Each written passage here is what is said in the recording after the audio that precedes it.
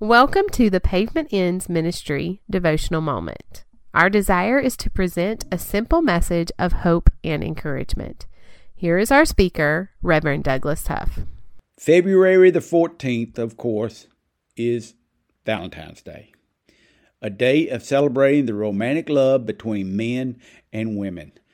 And it is also a day when Jared, Hallmark, and FTD Flowers celebrate an increase in their revenue. Now, I do not think that many people know the real story behind all the candy, flowers, and heart-shaped cards. And while it is good that we celebrate love and marriage, we need to remember the man who was Saint Valentine. Valentine lived during the time of Emperor Claudius II.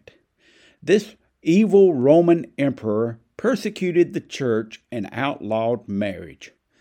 The time in which Valentine lived was much like today in that it was a very permissive society. All lifestyles were permitted and encouraged, except traditional marriage.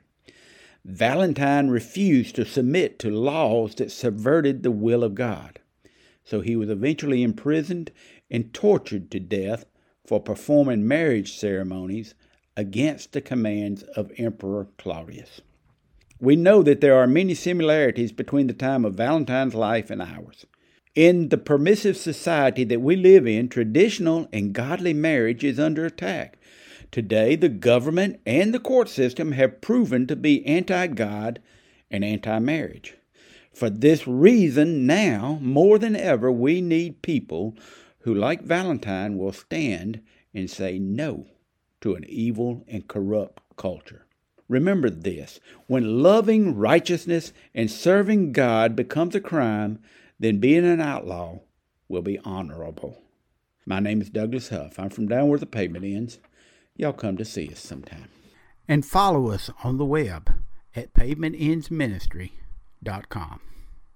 For more information about Pavement Ends Ministry, like us on Facebook or email us at pavementendsministry@gmail.com. Douglas is always available for speaking engagements. Thank you for listening in to Pavement Ends Ministry.